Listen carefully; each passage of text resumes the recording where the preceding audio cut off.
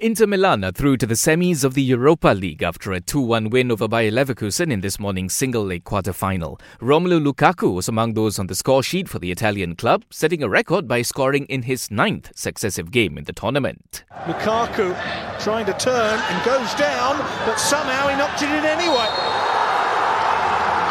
Inter's lead is doubled by Romelu Lukaku.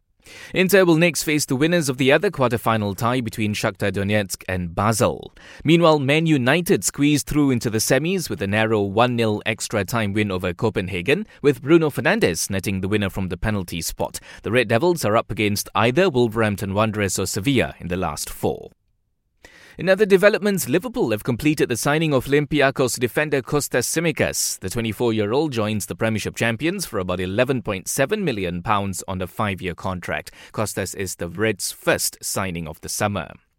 And back home, the Malaysian Hockey Confederation is calling for state governments to help pay for the development of the sport at the grassroots level. It's suggesting that states invest at least 300,000 ringgit per year into their respective hockey associations. The MHC says it's a shame that more money is not being pumped into a sport that's not only popular in the country, but also one where we're doing well on the world stage.